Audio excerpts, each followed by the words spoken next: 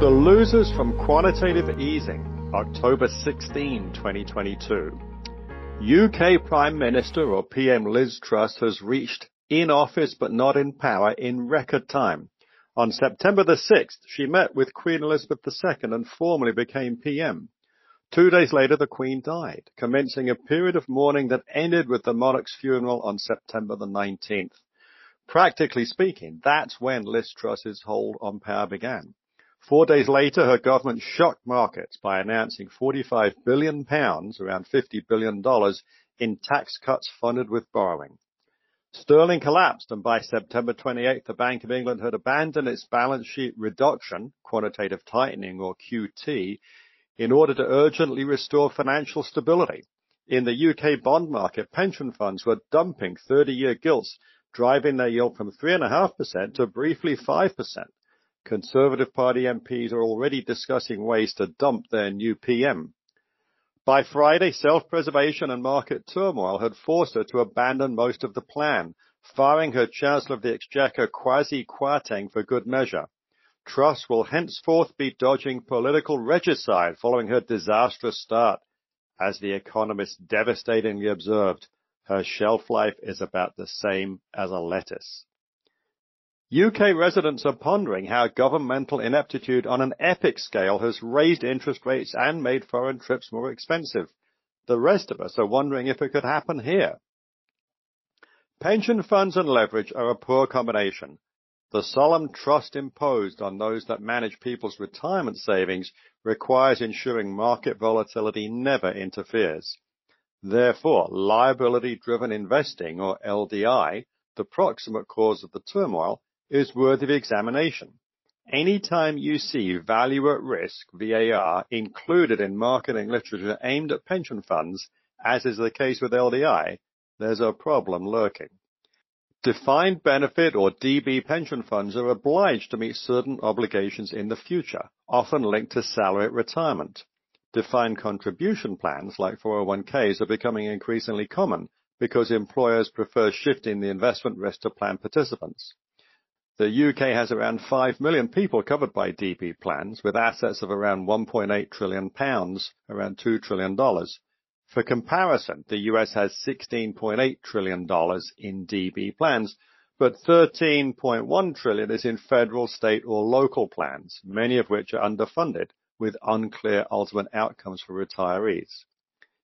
DB pension funds compare their assets with the net present value, NPV, of their obligations to figure out if they have a surplus or deficit. Pensions are among the longest liabilities around, and their NPV is acutely sensitive to changes in the discount rate. Because U.S. public pension funds follow Governmental Accounting Standard Board, GASB, rather than GAAP, they calculate the NPV of their liabilities oddly, in that they use the rate of return they think they'll earn on their assets. It creates the perverse incentive to add risky investments since they'll generally have a higher return, which in turn depresses the NPV of their obligations. See Through the Looking Glass into Public Pension Accounting. The average assumed return on U.S. public pension assets, and therefore the discount rate on their liabilities, is just under 7%. Even though this has been falling, it's still wildly optimistic. The UK government issues guidance for DB plan discount rates, currently much lower than the US at around 2.5%, depending on the specifics of the plan. Treasury inflation-protected securities, or TIPS, offer a return linked to inflation and are appealing to pension funds with their long liabilities. In the UK, index-linked gilts are called linkers. Real yields have been falling for years, and on US government debt have at times been negative. The UK is a more extreme version, presumably reflecting a relatively greater appetite of UK pension funds to immunize inflation risk compared to their US counterparts. The dearth of choices available to UK pension funds is apparent in the 1.5% coupon with which the now plunging 30-year gilts were issued just last year. Investing at negative real yields guarantees reduced purchasing power. Falling long-term rates have hurt UK pension funds by increasing the NPV of their liabilities. In theory, equities, which represent a perpetual claim on company profits, ought to compensate. A 1% drop in a 30-year discount rate increases the NPV of a payment due in 30 years by 30%. i.e. the duration of a 30-year zero coupon bond equals its maturity. Unfortunately, you can't rely on stocks going up by 30% at the same time. UK pension plans sought advice on managing their exposure to falling rates, and it was helpfully provided by firms such as Russell Investments in the form of derivatives. Simply put, LDI is a derivatives contract that generates a profit for the pension fund when long-term rates fall, the point being that falling rates will lead to a lower discount rate and therefore bigger NPV of their pension obligations. LDI behaves like an investment in long-term bonds, but without the need to spend cash to buy the bonds. Derivatives contracts, like futures, require counterparties to post margin to one another depending on which side of the contract is in the money. The LDI models on which advice is based are naturally complex and proprietary.